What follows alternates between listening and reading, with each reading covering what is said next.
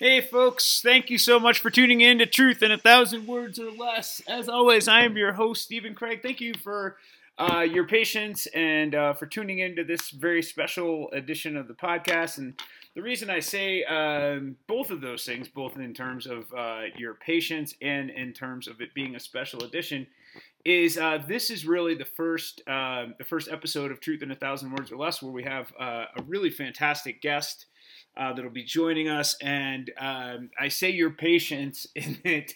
A lot of this part of it, the technology aspect of it, is a bit new to me, and so putting that all together, will be completely honest and say that I'm a technological dumbass.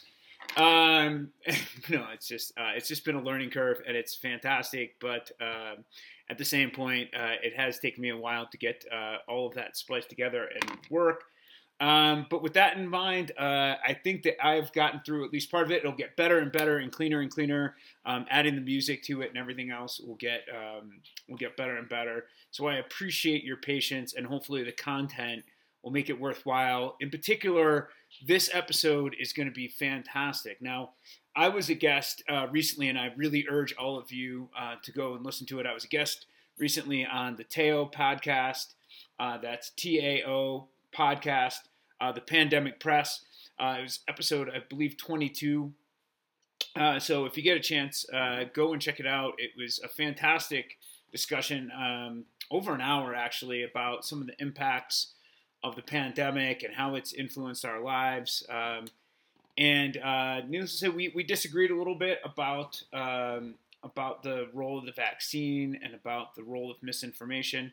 And it led to a really fascinating discussion. So if you want to do that, go ahead and tune in. The discussion, the interview, starts at about minute 10. So go ahead and check that out. But for this week here on Truth in a Thousand Words or Less, on my podcast, I am really incredibly lucky to be joined by Frederica Bresson. And we're going to be discussing my recent column called "Everybody's a Tourist Somewhere." So with that, let me read for you "Everybody's a Tourist Somewhere." Sometimes living in a resort town just plain sucks. The people who vacation here, especially those that hail from the great state of Texas, or say they would boorishly tell you, are often rude, belligerent, ignorant, and downright oblivious. They do such stupid things sometimes that I often find myself shaking my head in utter bewilderment and disbelief, like a Dancing with the Stars judge having to watch Tucker Carlson make an absolute buffoon out of himself on national television during season 3. In case you didn't know, Tucker Carlson was on Dancing with the Stars. Or nightly on his own program, for that matter. In the past couple of weeks alone, I have watched as absent-minded tourists have left their 16-foot canoe parked across a major stretch of highway while they head back down to the water to grab their paddles, left their car unattended in the middle of the bike path, and walked up to a moose to see if they could pet it. Okay, that last one might have been my dad. It's enough to make a sober man drive a sober man to drink. And believe me, I am hardly a sober man. But then I remember the serendipitous beauty that brought them here, and am grateful that I get to live in the place they feel fortunate just to visit. And besides, everybody's a tourist somewhere. Whenever any of us go on vacation, no matter how intelligent and resourceful we may be during our regular day-to-day lives, the first second a fruit-infused cocktail hits our hand, mine usually comes somewhere around the airport departure gate, we have a tendency to transform into a blithering idiot, incapable of rational thought. We somehow become blithely unaware of all traffic rules and other common municipal regulations, as if none of them actually apply to us. We park our rental cars wherever the hell we want. We let our kids scream and act like complete little douchebags. The whole world becomes our own personal garbage bin and urinal. Let's face it, all of us have done things on vacation we would never do in our own hometown, either out of unadulterated shame or fear of the legal ramifications. Perhaps, however, there is a lesson in all this regarding our own personal perspectives and our understandings of what we define as the other. When I was at Woodstock 94, I remember being irritated every time I tried to lie down by my tent and get a little rest, only to be paraded over and inadvertently kicked by the unending hordes of people passing by. But every time I got up to go see a band playing on one of the secondary stages, Suddenly I became one of the hordes doing the unintentional but still annoying parading and kicking. In life, it is best to remember that we are all connected through our basic humanity, ruled by similar impulses and simply trying to do the best we can under the current circumstances. We are all human, after all. When we see ourselves in the other, recognize a small piece of our own flawed existence in the obnoxious but otherwise harmless tourists blocking up traffic for miles because they have nary a clue where they are going, we discover a more intimate part of the universal ties that bind us all together. We develop the core resources of empathy and compassion for our fellow human beings. Moreover, we learn to afford our own selves the latitude and grace to be imperfect, but somehow good creatures nonetheless. I moved to the mountains because I fell in love with the breathtaking splendor of the peaks, the sublime levity of the air that flowed through my lungs, and the open-ended possibilities for adventure and discovery. A very similar divine revelation is what brought many of them here to visit. I am blessed to have the opportunity to spend my waking moments here, to rise each day in the basking glow of nature. These people are no different than I am. Okay, sure. They stop at every street corner taking selfies, stumble haphazardly into the road, as if cards did not exist in our sleepy little hamlet where pedestrians are magically inoculated from the harms of oncoming traffic, and act like precocious, whiny brats when the supermarket fails to carry the dietary supplement they can always get at home. But hey, I do the same thing whenever I go to Costa Rica or New Zealand or Lincoln, Nebraska for that matter, which I would never do unless carjacked. The point is that even though we may consider ourselves too cool for school locals when in our hometown, we can all serve to remember that we do the exact same thing when we are suddenly the tourists. Now, not everyone lives in a resort town with this particular dynamic, but the lesson applies far beyond that particular scope. How many times have we mocked someone who is an earnest but pathetic novice trying something at which we are a veritable expert? Like me with skiing, for example. How often have we scoffed at what seemed to us like an unbelievably inept question during a meeting or conference? The fact is that we all sucked at that activity or didn't know the answer to that question at some point in our lives. What then gives us the right to sit up on our high horse of scorn and derision, to jeer at those who are now where we once were? When we stop to ponder their true source, derision, frustration, and anger are all born from the same illusion of separatedness that deludes us into a false sense of superiority that makes us feel better about ourselves. But when we realize that at our core we are all bound together in our fallibilities and foibles, that we share a common thread of both simultaneous perfection and imperfection, we open the door to embracing not only ourselves, but others also. Except those fuckers from Texas. They're just plain assholes. Sorry for all of my friends out there from Texas. Just a little humor pointed your way. I don't really mean it. But what I do mean is for you to listen to the next hour conversation coming up with Frederica Bresson. She is absolutely fantastic. I couldn't have been more fortunate and more blessed to have had Frederica as our first guest here. She joins us from just outside of Rome, Italy. And with that, this is Frederica Bresson. Thank you, everyone. All right, my fellow truthers, we are incredibly fortunate today. I am being joined by Frederica Bresson. Frederica is a university professor. She is also the host of an amazing podcast called Technoculture. Frederica, welcome to the podcast. How are you doing today? Thank you. Thank you for having me on. I'm doing great. It is just really a joy to get to talk to you. Why don't you tell us a little bit about your background before we get started today? Sure. Well, where should I begin?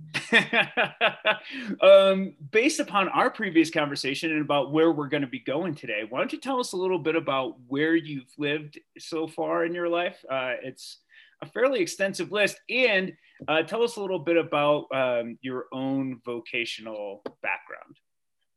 Yeah, well, I just realized that I hit that age where your history starts being so long that you have to ask the question, how much of it do you want to hear? Yeah, I have 10 years on you, I think. So I think we're good there. So I'm speaking to you from central Italy, near Rome, where I'm not originally from. We can say that COVID took me here. I was previously living in New York and in Brussels, in Belgium, for about the past 5 years. In the past 10, I have worked as an academic researcher, and that is a fantastic job that takes you abroad, with which you move if you're happy to move, or not everybody's happy to move. I was very happy to move. So I traveled a lot during the past decade for work, more recently for my podcast. But if you want to know places I have lived, like not visiting, but that I have lived, that would be Italy, because I'm Italian. So up to a certain age, I was here from the northeast of Italy, quite far away from where I'm now. And then Brussels, Belgium, and New York, and Egypt for a while. Wow, now you hadn't mentioned Egypt before. And I think you included Montreal when we were talking yesterday. Is that one true as well? That's true. Well, I stayed there for about 2 months of my life. I don't know. I consider that a visit. But yeah, and in Toronto also, a couple of other months. That was a 6 months stay in Canada, a couple of months in Toronto, and then I spent a full month traveling by train through Canada and the United States, and that was September 2001. And then I stayed a month in Montreal, and then I came back to Europe. So 20 years ago. You were traveling by train across Canada and the United States in September of 2001? Yes. In August, I remember it's 20 years ago, actually. 20 years ago today, yeah.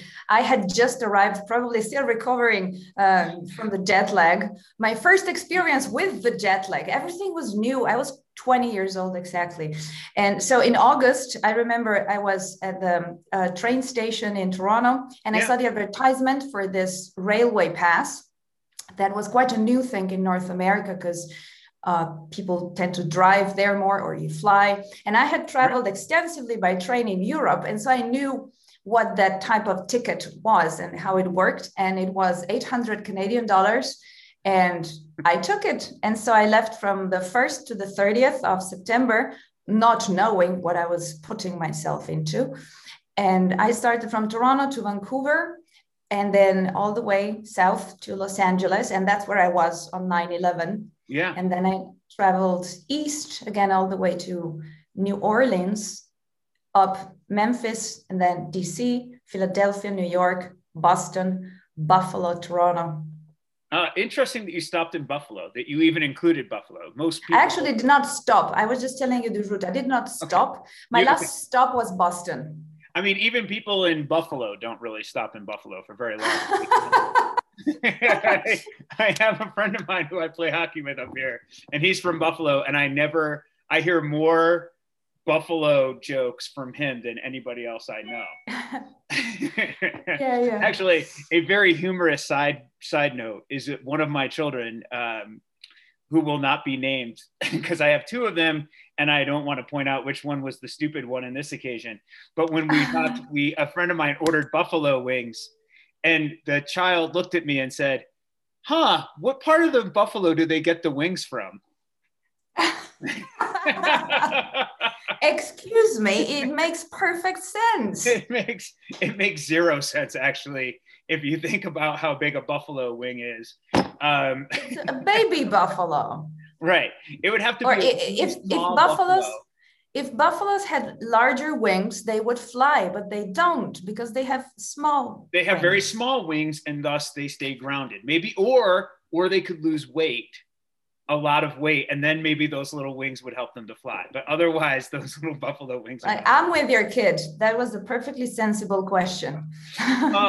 It's funny that you mentioned the rail pass across the United States. I always used to bemoan that we didn't have one when I was younger, because I would have traveled more. In both 1995 and 1996, I think the summers. I take it back. It was the summers probably of 96. And 97, I guess. I was teaching at a boarding school in the East Coast. And so for the summers, we had, I had room and board all during the school year, but during the summer, they're like, you're on your own. And so what better way to spend the summer than traveling across Europe? And Europe, of course, is famous for having wonderful rail options. And they were really affordable, especially for somebody that was in their 20s.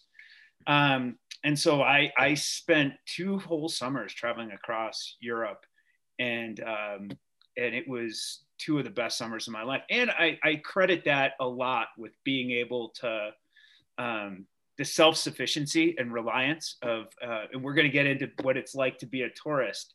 But I like to think that those 2 summers helped me to not be a tourist in other places. That I could kind of figure shit out on my own, and be able to read a map, be able to look at a subway, be able to look at a subway plan, and be able to figure out where I wanted to go. And so yeah, I'm glad to hear. To be honest, I didn't even know we really had much of a rail option. The United States is so car centric. I know it was a new thing then, 2001. Yeah. And what do I want to say? You spent 2 summers traveling through Europe. What countries? I have been over the course of those 3 months. And the best thing about having a rail pass like that is that you could just go and spend, like if you enjoyed being somewhere, I just stayed. I didn't have any definitive itinerary. I knew what airport I was flying into. I knew what airport I was flying out of. And at some point I had to make it back to that place. But otherwise, everything was sort of on a whim. I traveled I've been to most countries in Europe. I haven't, it was in the mid 90s. So I didn't get to a lot of the Eastern Bloc countries because they were still really not particularly accessible for travelers. But other than that, if you go anywhere from Czechoslovakia west, I've been to almost the one country I haven't been to that I would really, someday I really do need to make it to is Portugal. Oh, yes. I love Portugal very much. It's beautiful, isn't it? I could live there. I can see myself living there. Yeah. Wonderful. I thought about that too. I also thought at some point maybe Spain, like some part in the southern coast of Spain. When I was here in Breckenridge, I hosted, they have the snow sculpture competition. And they bring in teams from all over the world. It's fabulous. And I hosted the team from Barcelona. And I have a permanent invite to come visit them anytime and stay with them for as long as I like. And I'm going to take them up on it at some point. You have people flying there from all over the world to build snow sculptures or ice sculptures? Wow. Snow sculpture for snow, because it's really remarkable. Ice sculpture is a bit different, right? Snow, as I understand it, I basically just sat around and drank and watched them. Right. But, let's be clear, those Spaniards can outdrink me any day. Like, well, you're not that far. What do they know about the snow? I know, right? In Barcelona of all places. Like, it wasn't like they were up in the Pyrenees, like near the French border. No. They were in Barcelona. They were all artists. And the thing that's really remarkable about building with snow is that you have to be really conscious of the physics of it, so that the sculpture doesn't inevitably collapse on itself. And so in addition to the aesthetics, when they judge it, they also take into account how much you've taken into account, like the physics and doing something daring, something with like a span, like a bridge or a span that makes it so that you have to somehow or another support it. It's really fascinating. All right. So when we left off, we were talking about rail across, not only across this country, but elsewhere. What places feel like home to you? I mean, you've lived a few places, but what places feel like home to you? My car. Now you are an American. Yeah. Not because I'm homeless, right? It's just because when I'm moving from a country to the other, when I'm switching homes, for example, when I drove from Brussels to here, in October last year, I was just happy when I load my car with everything I may ever need for the following couple of weeks. And I start driving, you're comfortable in your car, you have music and, hopefully nice weather or not, who cares?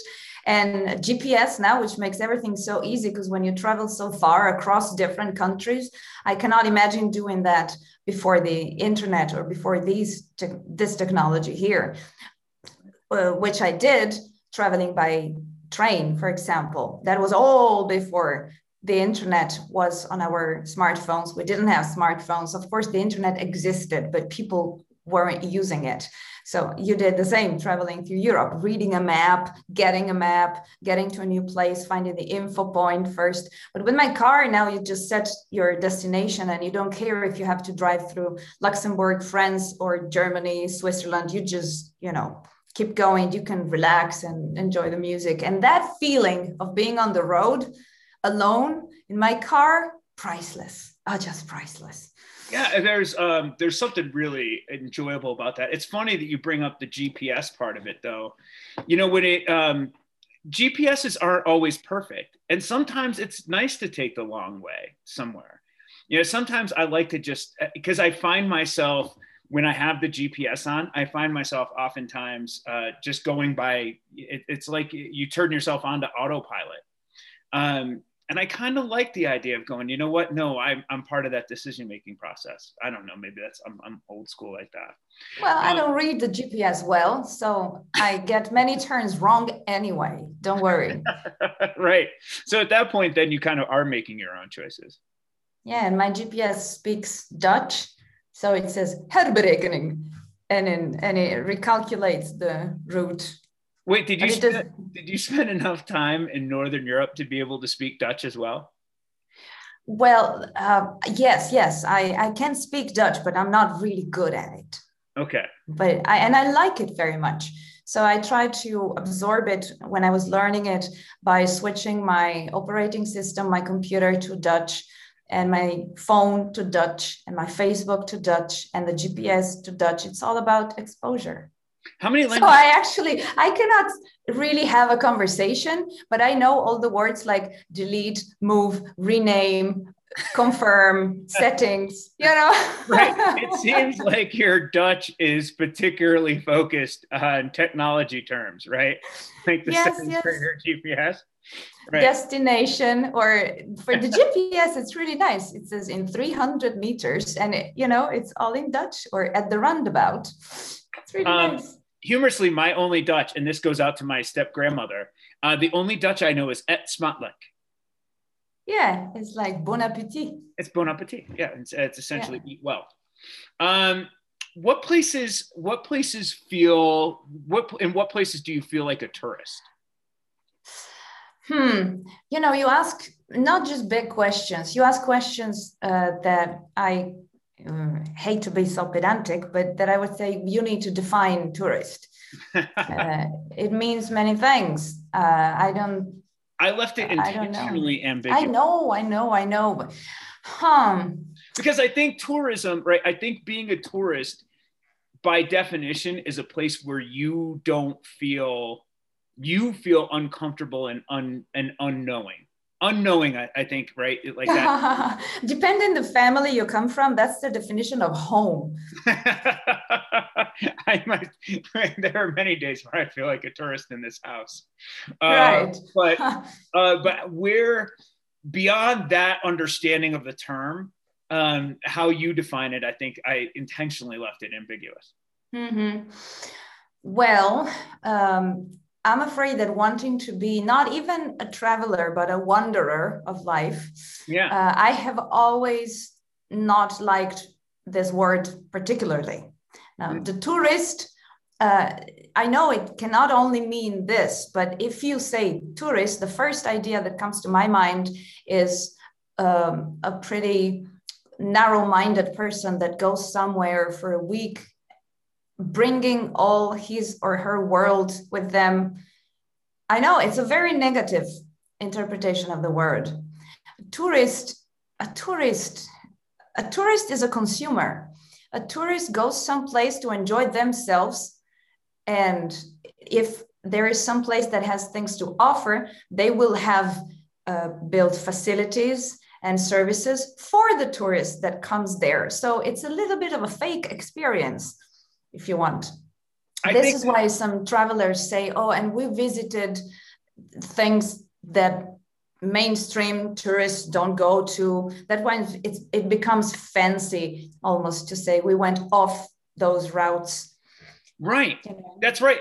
And you're 2 hours from Rome, right? You're close enough. You've spent enough time there. I mean, how do Romans feel about tourists in general? And let's be honest, how do they feel about American tourists specifically? Well, I cannot answer that because I'm not a Roman. Right. And I have not really spent much time in Rome. Okay. I know that there are not as many tourists now as there normally are. Right. Rome is Rome. It's not even just yet another touristic city. It's not. You know, I don't know. Rome is Rome. There's nothing like Rome. And I don't go there often because since I drive a car and public transport is not that excellent around here, it's a little bit of a journey to go there. And I'm partially lazy, partially I have no reason to go there. And partially I finally enjoy my complete isolation here in this house where I'm for this summer. I've been wanting this for years and I finally found this place where when I close this conversation with you, which I enjoy very much, then it's just crickets and like literally and loud. Loud crickets. You're not joking about crickets. No, it's like millions of crickets and wild boars. Never seen so many snakes and spiders. You know, it's not the cute animals. Oh, every person that says I'm an animal lover, I'm like, no, be specific. You like kittens. You know, I have spiders and snakes. Right. And bugs and mosquitoes. I genuinely try to embrace and love all creatures on this planet, but some of those are difficult. Yeah. Or from a distance, at least. You know, I don't want to exterminate lizards. Just don't crawl up to my table where I'm eating or something like that. Right. I don't want to get rid of mosquitoes. I just don't want them to bite me.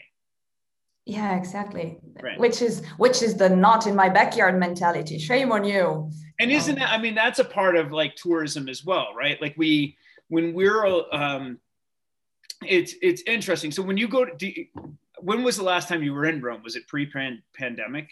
No, it was July 16th. I went there for my first interview in person after a year and a half. Okay, but it was just. And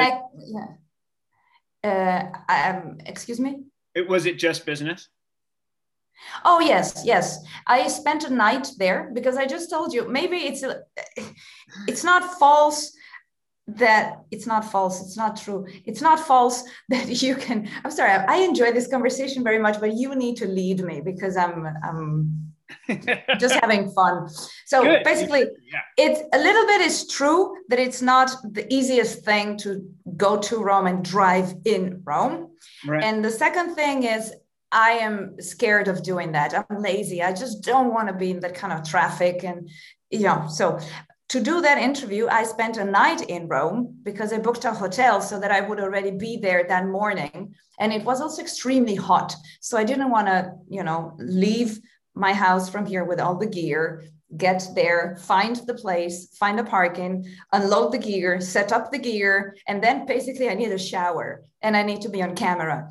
So I just decided to spend a night in Rome. And actually a friend came to pick me up at the hotel and took me out that night.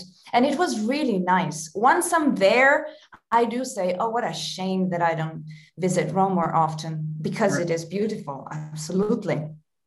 The atmosphere it's magical, but I'm lazy.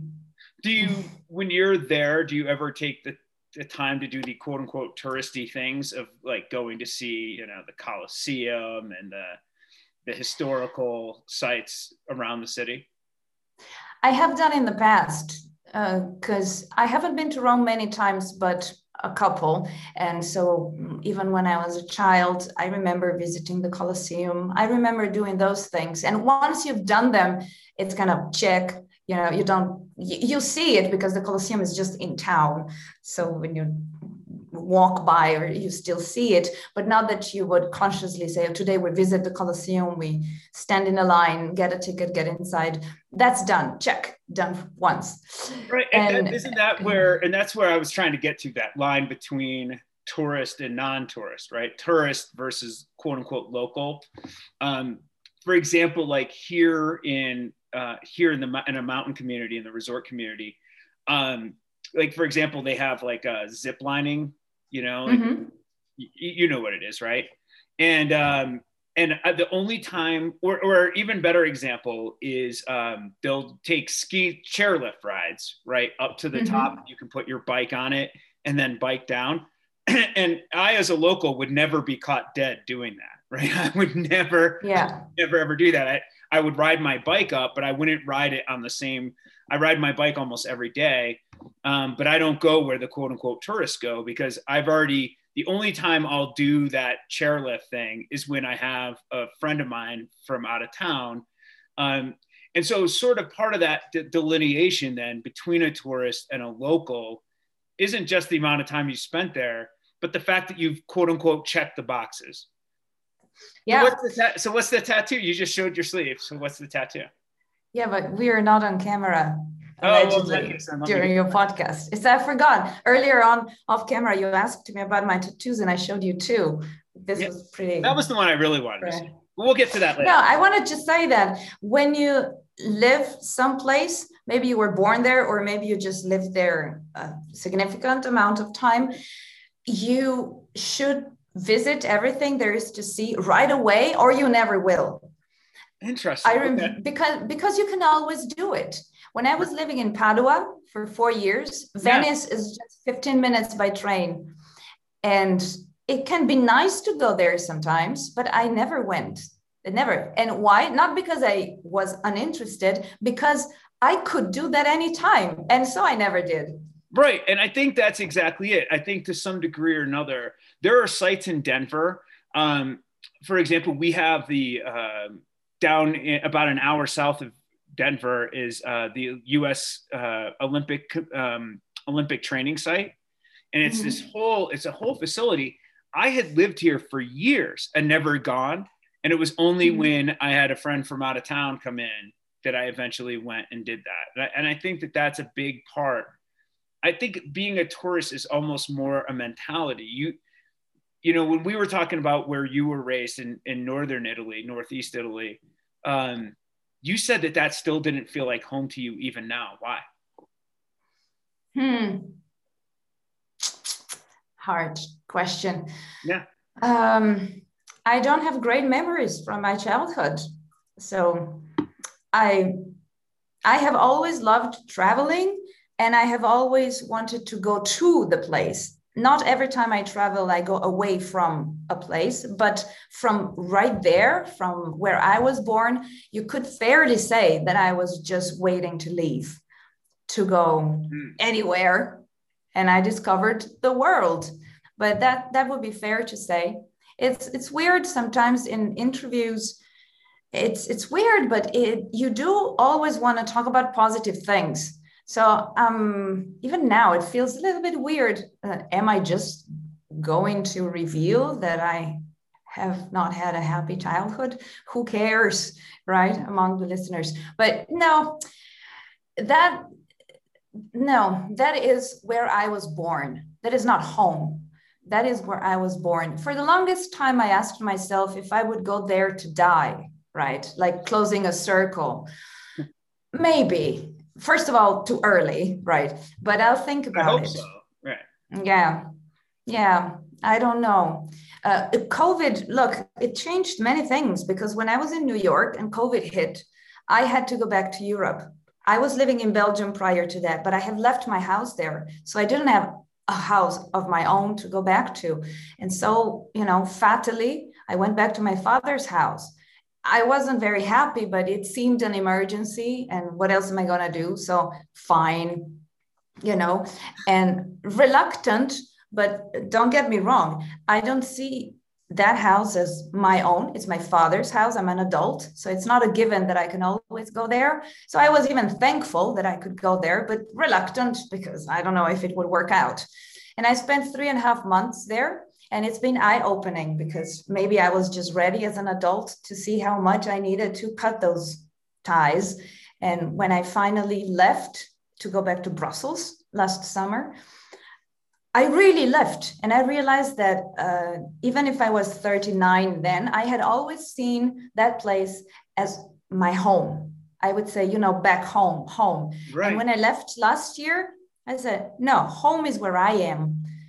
It's where I am. And I could tell you a very funny story just to give a positive twist, but that really relates to this, which is I didn't know it last year when I was going back to Belgium and I didn't find any job. And then COVID got even worse in the fall. So they announced another lockdown.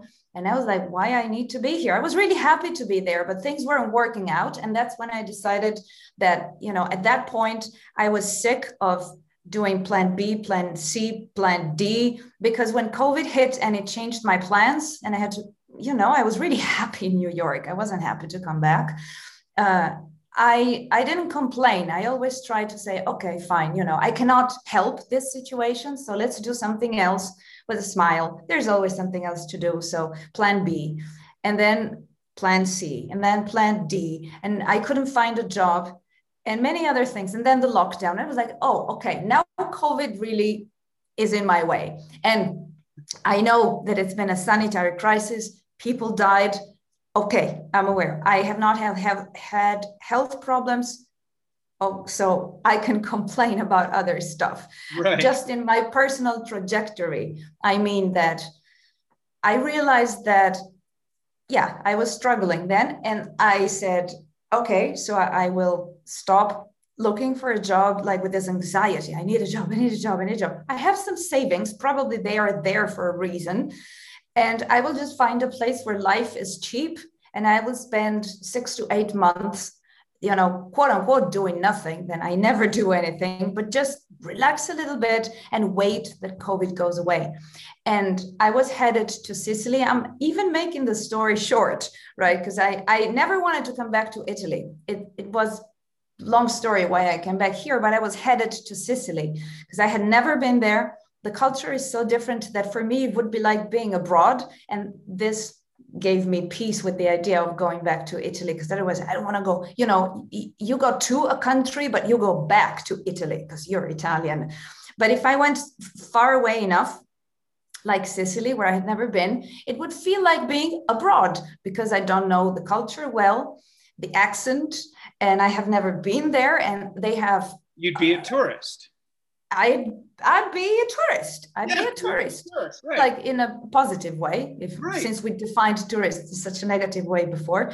And they have amazing archaeology and historical sites. And I would be there with my car. So I said, grand. This is how I'm going to spend this winter. And as I was driving south, but without a specific destination, I was just headed to Sicily. But, who cares? With a GPS set to Sicily, and I was meandering left and right and really enjoying myself. And I tell you what, I saw Italy with fresh eyes, and I was taken aback by the beauty. So I'm Italian, and I don't know how this sounds because it's like a touristic advertisement, but I tell you, it's as beautiful as they say. Totally deserved reputation. I was looking left and right. You're surrounded by beauty everywhere and history, and I was driving with my jaw dropped, and I drove through Lombardy, Emilia, and Tuscany. And when I was in Tuscany, I actually heard on the news that they had suspended the ferries to go from, the end of the boot of Italy to Sicily. Yeah. And so I said, well, okay, so I cannot get to Sicily. Now what am I going to do? And I knew what I wanted. I knew I wanted to live close by the woods. I wanted woods because there were beautiful woods close to Brussels where I was living. And I just wanted to live by the woods. And so I was driving and actually paying attention where these woods would be that I like, that look like the woods that I had in Brussels. And Tuscany, it's so famous. Of course, even celebrities have houses there. And it's very nice. But I was like, no, not for me. So I kept driving. And then I got to the south of Tuscany and into the region of Lazio, where Rome is. And the landscape changes, the vegetation changes a little bit. And instantly I liked it, just right there. And I stopped for 3 nights. And I, even in that short time, I casually met some people. And then I drove to go someplace, I can't remember where. And I passed through some woods. The road goes right through the woods. And my eyes opened wide and my jaw dropped. And I gasped and I said, ah! The woods that I was looking for. So I settled down here just like that. I didn't have a destination. And where I'm going with the house is that in a month time, I had bought a house right here, which is not the house where I am now, because it's never as easy as that. But in this region, there are cheap homes, and probably you have heard, because I have had some American friends tell me about that program that even I was not aware of, that some municipalities, they sell these homes, they say for €1. That means that you pay €1 and you renovate the house and you can use it up to 100 years from now, but it's not really yours. You don't buy it. Then it will go back to the municipality. Okay. But you can have it for €1 and do some renovation and just use it for 100 years. You know, because there are many abandoned homes in beautiful places, and the small hilltop towns are not densely populated. The young generation leaves to go to the big cities.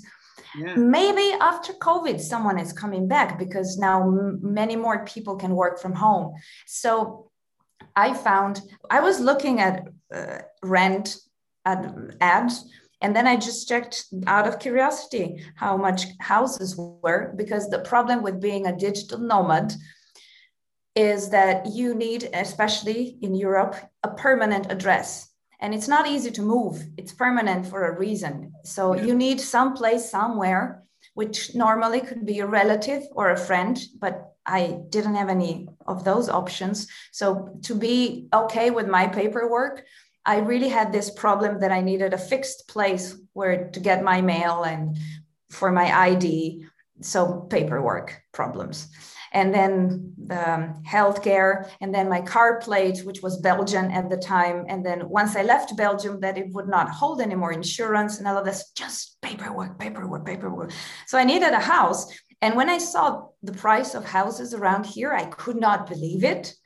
And I said, well, let's look at how cheap it can get. So for how cheap I can get something that is filed as is recognized as a dwelling, like a house, so that I can register my address there. It's not the house of my life. I don't care if I like it much. I don't. Where it is, even as long as it's in this large area of Lazio or northern Lazio, which is called like Tuscia. And I found a house. I don't know if I should say, I bought a house for €10,000. Really? Yeah, so that, you know, okay, I'm glad to say it because people should not think I'm rich or anything. €10,000, I bought a house. And so I could register my address there. And it's in a lovely medieval hilltop town. And it's been an adventure because I bought a house before knowing the place, before knowing anything. I just did it. Who cares? And the best things in life happen like that. I'm really sorry to say. I also take very mature and thought through decisions, but also sometimes I do these kinds of things. And it's a lovely place. And I actually felt adopted by the whole community because the lifestyle and the relationships among people in those small towns are still very much like in the old ways, with the downside that everybody knows everything about everybody. You have to be careful with that, but they are also super friendly, very welcoming. And the town is really nice. It's full of traditions. They have these celebrations all the time, now mostly suspended due to COVID. It's just a nice way of life that I didn't know before. And now I own this little place there that is my fixed point and that I didn't know. But when I bought the house, some friends were like, okay, so now you stop traveling, right? That's done, enough. And other friends actually told me, oh, finally, now you have your place, and you will find that this is the beginning of your freedom to travel, because now you have this security. You have a home base. You do. Right, because you have a home base from which it actually opens your door to travel more. It does. It does. So for me, that place, which is cute, it's nice, but it's mostly a place where I could register my address, where I can get my mail. So I'm legally existing on the planet, and where I can crash if I don't have any other place to go to, because Airbnbs are expensive. Accommodation in America is expensive, and it's getting ever more expensive here. So to have a place where you don't have to pay 70, 80, 120 euros or dollars each night, you know, is handy. And then it's a place to keep my things, of which I probably even have too many, but it's just my things, my instruments, my clothes. So it's a lovely feeling to have your place to go back to. But at the same time, so where I am now is this other house, which is really isolated. That house is not isolated. And I had this wish to be isolated, and knowing the region more and more, I knew that there were houses like this, abandoned homes. And so I started asking around, because this is how you do it around here. You don't ask Google. Google just doesn't know certain things. Around here, you have to ask the people. Amazing. And in like 2 hours time, I was put in contact with this lady who has this house, undisclosed location, right? You'll never know where it is. It's isolated. Not even the postman can find it. I keep losing mail and packages here. It's really isolated. I don't think you have to worry about any of our listeners coming and traveling. Right? I feel fairly confident in that. So she has this house. Might become your neighbors based upon what you just said, that you paid for a house. You might find yourself a whole bunch of Americans moving when they hear 10,000 euros. No, you're here already. It's actually way more than Italians and way more than other Europeans. This is a market for Americans. I hear that all the time. Oh, that house was renovated by an American. Even there was a whole neighborhood that was bought by the American Foundation and was all renovated, and now they rent it out to American tourists. Yeah. Go figure. You're all over the place. When you were talking earlier, it came upon me that the distinction between when you talk about tourists as a positive versus a negative connotation, that it depends on which side of the line you're on, right? When you're going there's a positive connotation when you're the traveler, because you see things with fresh, beautifully new eyes, right? Like when you were talking about traveling up through Italy, driving and looking for the place that you were going to make home. But where the term tourist becomes a negative is when you're the person who's established quote unquote roots there, right? And then there are the people that come in with the new eyes. You don't see it as them being new eyes. You used the term yesterday, and I wanted to come back to it. You talked about the quote unquote complexity of your environment, right? Like for example, when you were talking about how you find a house to rent in your region of Italy, you're like, oh, you can't use Google, like that doesn't work. Well, if I'm an American and I don't, and I'm new to that area, or a Canadian for that matter, everyone likes Canadians better anyways.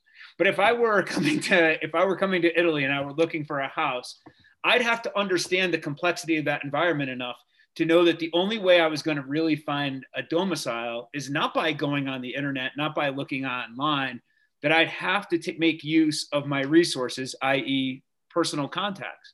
And that's part of that complexity of your environment. What do you mean by your complexity of your environment, and how do we all experience something of this when we travel outside of our own culture? Well, I would say that it's not as important when you travel. I'll just get out of the way right away, because you are immersed in this new environment for such a short time as you're a tourist, that you don't need to adjust to that environment. And you oftentimes don't, right? I mean, no, you don't. You cannot. Right. That's part of why quote unquote locals get sometimes frustrated, right? Like that they don't adapt. And even in they're there for such a short period of time that there's no adaptation or assimilation. Yeah, you can't help that. But it's a matter of personal sensibilities. It's really hard. It's a talent, to be a traveler. It's a talent to observe. It's a talent to take things in, to resonate, to yeah, to put yourself in somebody else's shoes and to breathe in and let that thing change you, and see the world. It's difficult to see the world with different eyes. By definition, these are commonplace words, Right. but they're subtle. They have really good meaning behind them. I really, looking back, and I'm not good at explaining this still, I believe, but looking back, I realized that the way I traveled since when I was 19 on was special because I never felt an Italian abroad. And now with Facebook, you're in this group of expats or Italians here, Italians there. Yeah. We help each other out a lot. These groups are amazing, support groups. But many, especially Italians abroad, they will be Italians. They just talk about how much they miss this food and they go back on holiday to Italy every year. I never felt an Italian abroad, which probably goes back to whatever childhood I have had that did not instill in me a strong sense of identity. At the end of the day, everyone has an identity, but I discovered mine by traveling.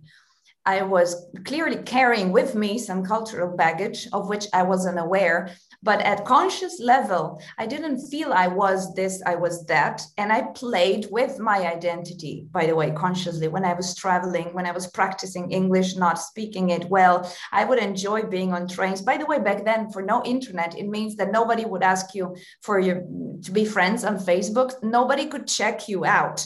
You see each other on a train and then you're gone for eternity. So people would ask me what my name is or where I'm from, and I would just make it up. That's just a symptom of how I would play with my identity. What am I saying with this? Going abroad, I try to truly, this word that also should be defined, to integrate myself, to be assimilated, to morph, Right. morph.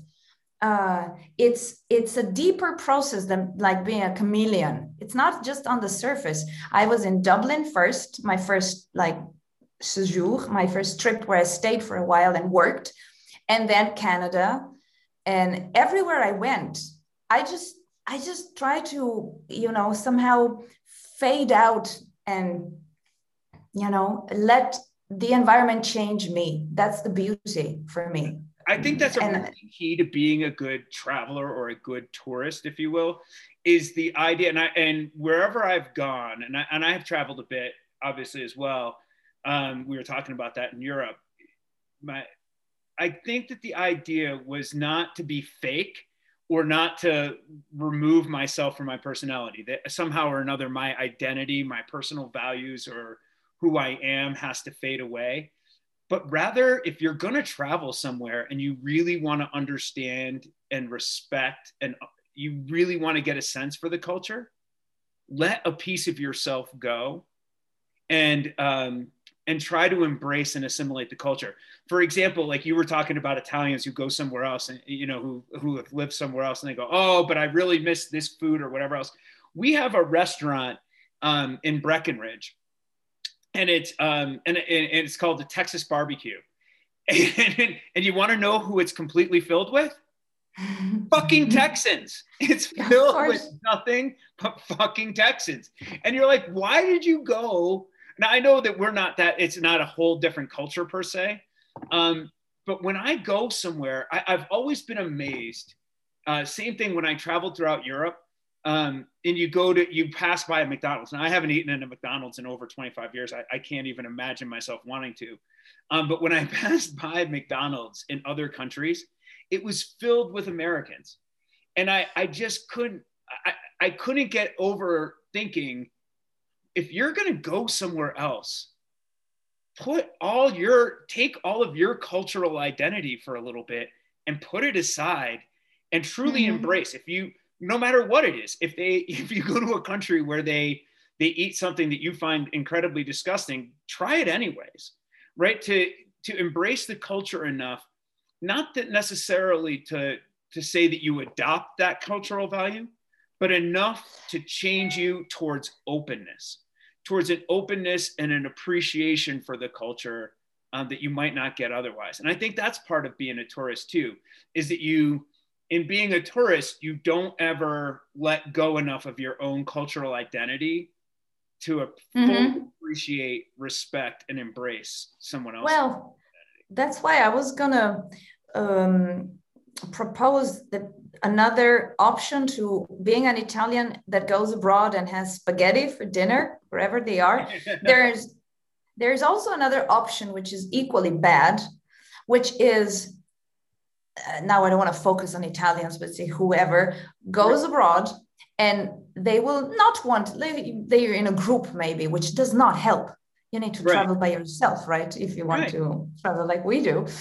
And you're in a group and they say, oh, should we go for spaghetti? No, let's go for something local. We are here for the experience after all. And so they go to a local restaurant and try whatever food is typical there, but they eat it like it's going to Disneyland, like it's a diversion. Like imagine the feeling if a group of tourists or whatever came to your house because they want to experience how you live your life, and they slept in your bed just for one night and went away, but approached the whole situation instead of kind of really respectfully taking in everything in silence. They would just enjoy the experience, like having fun, and then they sleep in your bed for that night. Like for them it's fun, and then they leave the next day. They have done it, check. Wouldn't you feel like they didn't get anything? They didn't get anything out of it. It was like, there's it's funny you bring up Disney World, because there's a part of Disney World now that's called Epcot Center, and part of Epcot Center is I think it's the land of nations. It's been a while since I took my kids there, but in any case, there's like each little center is a different country, and and it's exactly what you're talking about. Like, oh, I can go and drink a Japanese beer, and you're like, that doesn't really help you to understand what it's like to be in Japan. If it's meant to be fun, you can still do it as that. Otherwise, you lead me to say that it's many Americans, when they come to Europe, they travel through 5 countries in a week, because I understand, having been to the States, it does change your perception of distances. So when you come back to Europe, it's like, everything is so close together. It is kind of close, but it culturally is not. And I believe that if you go in a week, even flying, maybe you do Stockholm, Berlin, Venice, and Rome, that's just a poorly planned trip. Yeah. For me, but if it's okay, it all depends, it's okay, fine, no one's harmed. It depends if you think that you know everything about Germany for having been in Berlin one day. That depends. You're stupid if you think like that.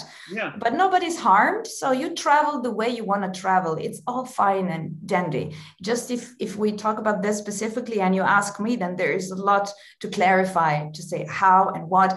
I learned that there was such a thing as Europe when I was in North America in 2001 for the first time. I learned how Italian I am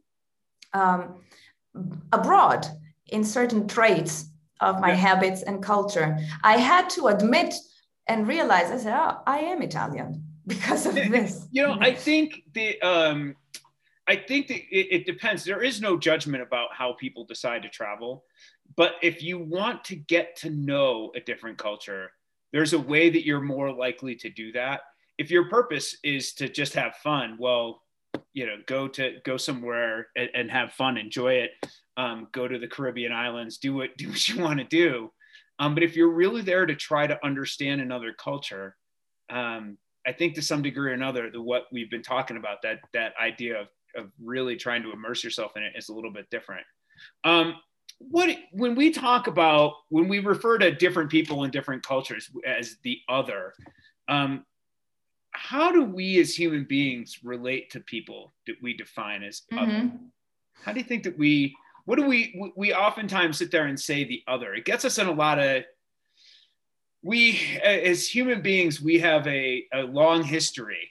I mean, it's every single conflict, right? We refer to them, like we have our home group, right? Italians, right, versus Americans. They're the other. Europeans and Americans.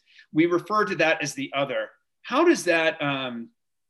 How do we as human beings tend to relate to people that we define as the other? Do you have easy questions on your list? No. No, I just want to mention. We've had this discussion before. That's not what I do.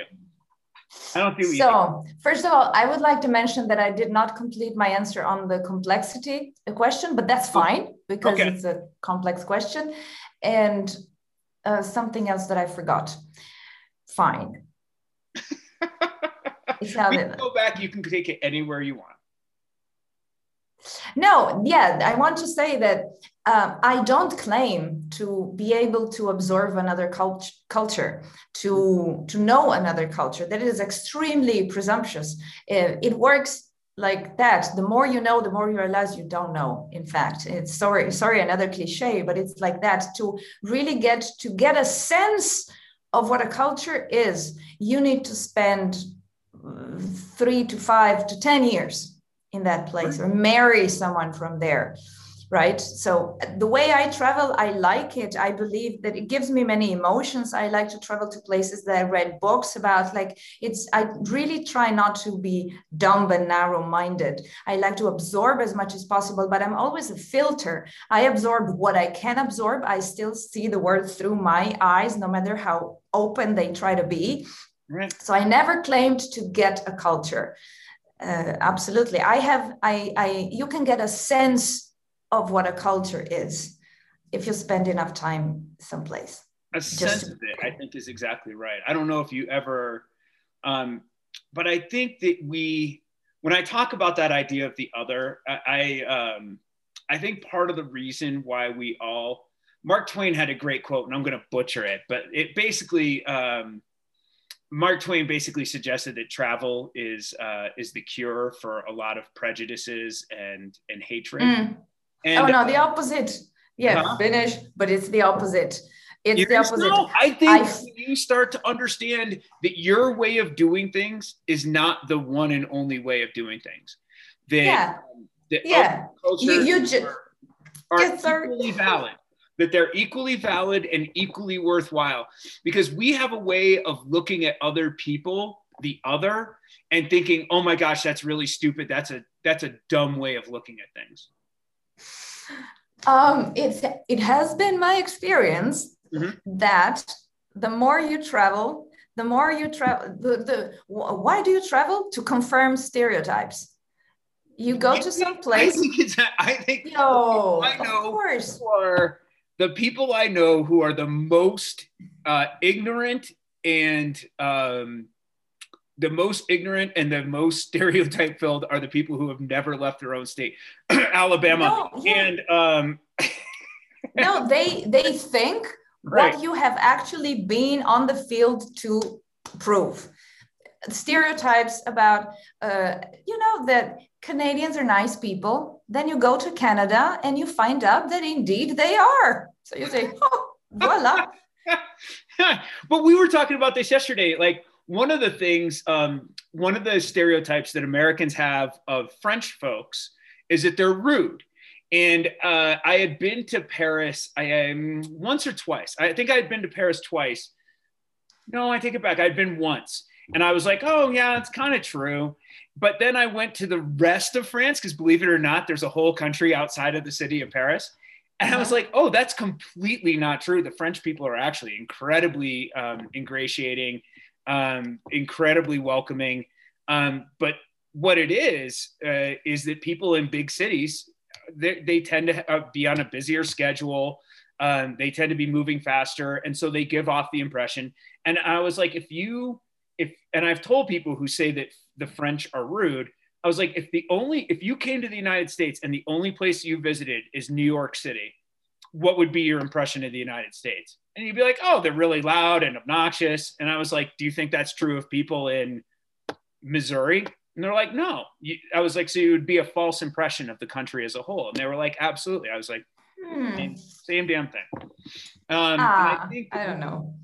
I think that to some degree or another, I think that the people I know now, it's also, listen, and I'm sure it's it's more true in the United States because we're geographically isolated, that for us to travel abroad, generally you have more expanded resources, financially and culturally. You've been more educated. You're much more the people who travel out of this country. Whereas I've met a lot of people in Europe who did not have a lot of financial means, but because everything's more geographically accessible, that you can travel a lot easier. But by and large, the folks that I've met that traveled are far more open and embracing and realizing that their culture is not the be all end all. So many Americans that I know, and especially it's the ones that haven't left this country, think that this country is it. Like that this is the way everything else, that the way other people do things is completely and utterly stupid. Mm-hmm. And you're like, no, that's just really not the case. Well, I found by traveling and living in different places that there is no perfect place, but right. Probably when you're really tired of life and you cannot take it anymore anywhere else, the only place that you will feel good in is where you come from, not because it's perfect, but because somehow the defects of that place are your own and you know them. So how is this, connected to what you just said? Sometimes I do believe that the more you travel, the more you confirm the stereotypes. Now, stereotypes doesn't mean every Scandinavian person is nice or every Canadian person is nice, because you find jerks everywhere, etc. But there is also this general spirit of a place. And I find that all stereotypes are true. Aren't Italians loud? No, don't we do this? The gesture, sorry, if it's just audio, you don't see it. And we eat pizza. Like, of course, stereotypes are true. It's not a wrong view of a people. It's just a very low resolution view of a people. Then you need to go there and find out about the nuances and what else is there. But stereotypes are not false, I believe. So by traveling sometimes, especially when something pisses you off, then you really see, oh, these Germans, oh, these Belgians, or the French that refuse to speak English to me, it's according to the stereotype, The Germans really are loud and obnoxious and rude. No, the Germans are not loud, I find. I heard from so many travelers when I was in Europe about how much, they were probably just being nice, but they were like, oh, I was like, oh, you folks must hate Americans. And I'm like, oh, no, we hate Germans more. Okay. I don't know. But in any case, fascinating discussion on culture. Segueing a little bit, because I do want to try to limit it so that we have enough time, but you host a remarkable podcast called Technoculture. That is a series of interviews with leading experts in the scientific community about how technology and science impact our lives. So the obvious question, just how do you feel technology influences our lives in modern society? I believe that it changes us from the outside in, just like I saw in a documentary somewhere what nature did to us a long, long time ago, where our bodies changed shape from like more ape-like to more human-like. They found this connecting links in the evolution, and they saw that hands first started looking more, I don't know, I use the wrong words, like human, modern human, right.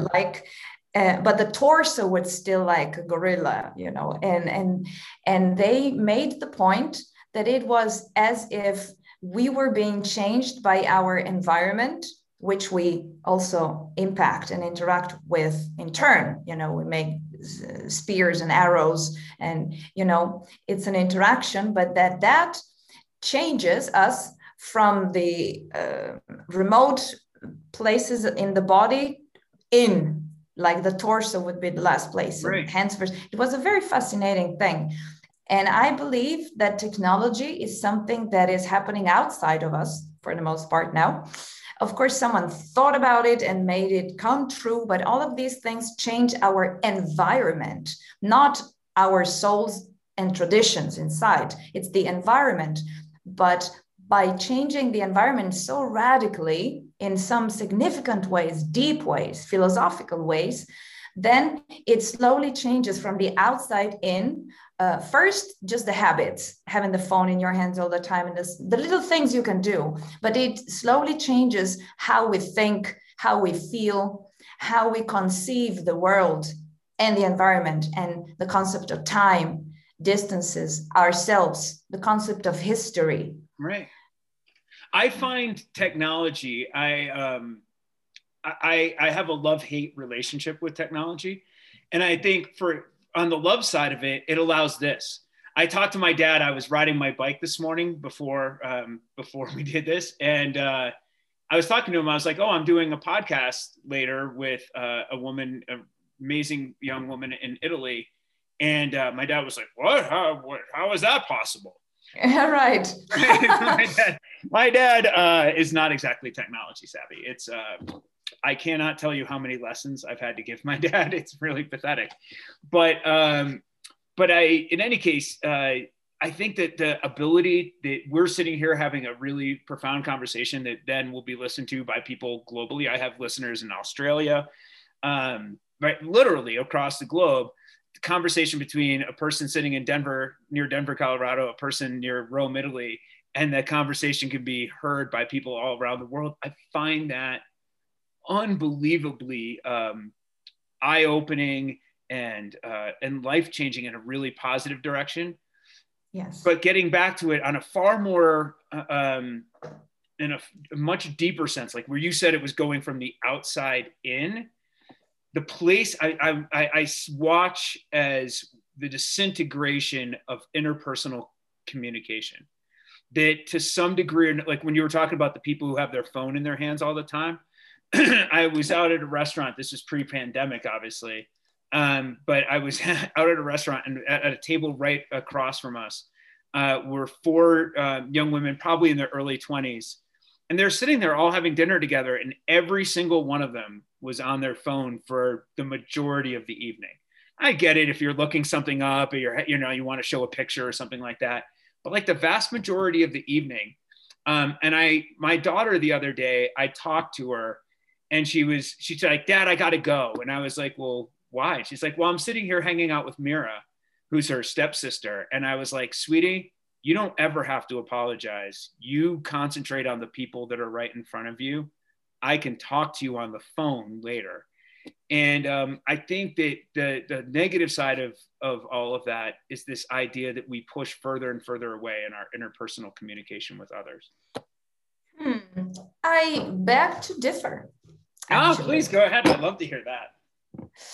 I think that interacting with you over Zoom is different than interacting with you in person, but these are just two different ways of interacting. One is not better than the other. I actually believe that one is no less than the other. Like the Zoom is less than being in person, because you can have very deep, meaningful interactions. Mm-hmm. And can you imagine that you can have these with people all over the world? So your potential network and connections like expand way beyond the people that can drive to your place that evening, like we're doing now, with the privilege for a severe antisocial like I am, that when we are done with this, then I'm just alone, I don't even have to escort you to the door and be nice and say, it's been really nice, bye-bye, So you can actually have quality interactions with people that you want to have an interaction with, very selective, quality interactions with people all over the world. That's amazing. And it's not preferable to being in person, I think. It's different. It's nice sometimes. I really like this. It's not less. Absolutely. No, it's fantastic. Like this thing, I believe that we have not seen yet how it will change how we think, learn, communicate. The biggest downside So first of all, if the ancient people had had this technology, just a provoking thought, because of course it's impossible, they would never have invented the writing, my idea, you know? Right. I mean, okay, to count sheep, that's why they started counting, you know, how many sheep do you owe me? Yeah. And that's that. But, and I'm an avid reader. I love reading. In fact, it's an experience in and of itself. It's something unique to read and to imagine with your mind what you're reading. But when you want to learn something now, don't we have these video tutorials? And when you Google how to do something, Google will return many videos also besides web pages that tells you how to do. So the spoken word combined with video is so powerful. And why is it powerful? Because it's so human. It's the most natural thing to speak, look, you know, and touch only so much, because when you talk to someone, you don't touch them all the time. It's mostly hearing, seeing, right, you know, talking. So this is amazing. The downside is that even if these conversations, anything even you could say is valuable, because in 200 years, no, let's say the example from today in the past, it's easier. What would we give to know how someone, not knowing they were being observed, were putting on their shoes in the early 1800s? We want to see. It's, you know, time travel. right.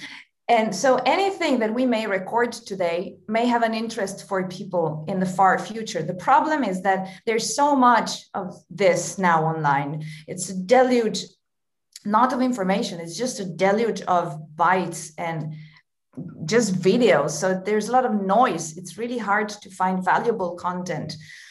So I find it fantastic, but I believe that we are just at the beginning of a true transformation. And we have to keep our eyes fixed on the people who control the channels, the platforms where this content is being circulated. It needs to stay as open as possible, very democratic. Everyone deserves to have a voice and to be seen. It cannot be a business-oriented, competitive thing to put quality content out there. It's by the people, for the people, you know. Wow, you're quoting the American Constitution. I really tend to agree that idea of a democratic voice. And yet you take a look at the proliferation of content, and so much of the content just absolutely sucks. I mean, it's just terrible. But I guess that puts the onus then on the person who digests that material, right? That puts the onus on the viewer to sit there and seek out actual material that's worthwhile. And you get to choose what you want to listen to and what you don't. Of course. Of course, you choose. Yeah.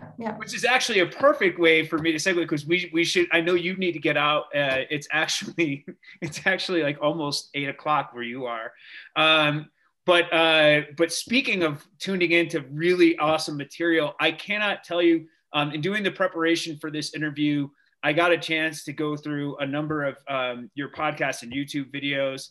And for all of my viewers, please go and check out Federica's podcast, Technoculture. It's fantastic. The interviews she does with folks. I'm glad that I got to have you on where you get to talk a little bit more, because in most of your podcasts, you get to take on this role where you're doing the interviewing. But you're a fabulous voice. You do fabulous interviews, and the people that you get to speak to it's really, every single one of them that I watched is a fascinating insight into where our society is going and how science and technology inevitably interact with us in the modern world. So for those of you who have had a chance to do so already, please go and check out Federica's podcast. It's fantastic. It's called Technoculture. If you found this podcast, you can find her. So don't raise expectations so much. A bit lower, a bit lower, a bit lower. I am a big believer in setting the bar low so that you can always jump up. I'm not a tall guy, so I like having a low bar that I can actually step over it. By the way, you were talking about stereotypes about Scandinavians, about how they're all nice. They are all tall. Yeah. Scandinavia that's not tall. Like I think I was the shortest person in the entire country when I was visiting. And I'm not that short. Yeah. Like, you know, I'm average height, but like in Scandinavia, I felt like I was a midget. Oh yeah, actually, sometimes you go to some places like Scandinavia would be, but even the Netherlands, some places where they're, you know, you're in awe. They're all so beautiful. Yeah. It's like nicely built. This is how humans should look. Like they're all beautiful people. But strangely enough, if you're Italian, a bit furry, shorter, dark, you still get the guys because you're exotic there. Right. You're like, nobody will ever look at me. Look at this tall, blonde, blue eyes, girls, they long get that legs. All the time, right? You know, like, oh, and I get that all the time. I like the short, hairy. It's a weird feeling the day you realize that's about traveling too, because where you come from, you are part of the majority. When you travel to some place where at some point you think in your head, you're always in the mindset of the majority, and then you find yourself someplace where you're actually exotic. That's so weird. That's so weird. It's really gratifying every once in a while to do that, to be somewhere where you are the other and you are exotic. It's quite sexy. Yes, I will always remember a friend in Ireland. Well, I met him there, but he was South African, and he couldn't get used to for years to, you know, not being one of the few whites around. And I don't have that experience. Right. So it was really weird to imagine, because in the global stereotypical culture, white man is always the one that has supremacy. But actually in his experience as a single person, not as white people in South Africa, which has been oppressors, but as himself growing up, he always felt the minority. He wasn't used to thinking of himself as somebody powerful. Actually, no. And so when he moved to Europe and to Ireland specifically, it took him a while to get used to that. That's interesting. Fascinating. Yeah. He was probably also the darkest person in Ireland. There's not a lot of skin. Oh, yes. Yes, there is like tan, light tan, then there's pale, white, transparent, translucent, and then there's Irish. That was a great way. And I love them, you know. Okay, we make these jokes. I have been there. I've lived there for a while. I absolutely love them. My complexion is really light, fair. Like I don't get a tan ever. Yeah. And when even Belgians had a darker complexion than I have, but when I was in Ireland, I was looking around and was like, that looks unhealthy. Look at me. Look how dark I am suddenly. It's all relative. It's really nice. It is. Everything in the end comes down to relativity. I have a fairly dark complexion. But yeah, in Ireland, because I spent a good amount of time there as well. And oh my, they're like, especially when you're sitting inside of a tavern and you don't see the light for hours at a time, You're like, oh, this is why you're so, and it just, it's not, the amount of sun is not there. Can this interview air? Yeah, of course it can. Frederica, thank you so much. I am so pleased to have you on the podcast. As I said, everybody go check out our podcast. And I can't say thank you enough. Thank you very much. Thanks to you. This is fantastic. Please, let's do it again. Yeah, let's do it again. I'm going to have you on in a couple. In fact, I'll save this for another time. But I actually have a proposal for you off air on another podcast. I'd love to have you on. So, so Frederica, thank you again. We'll have a chance to chat with you again. Okay. Bye-bye. Till next time. But until next time.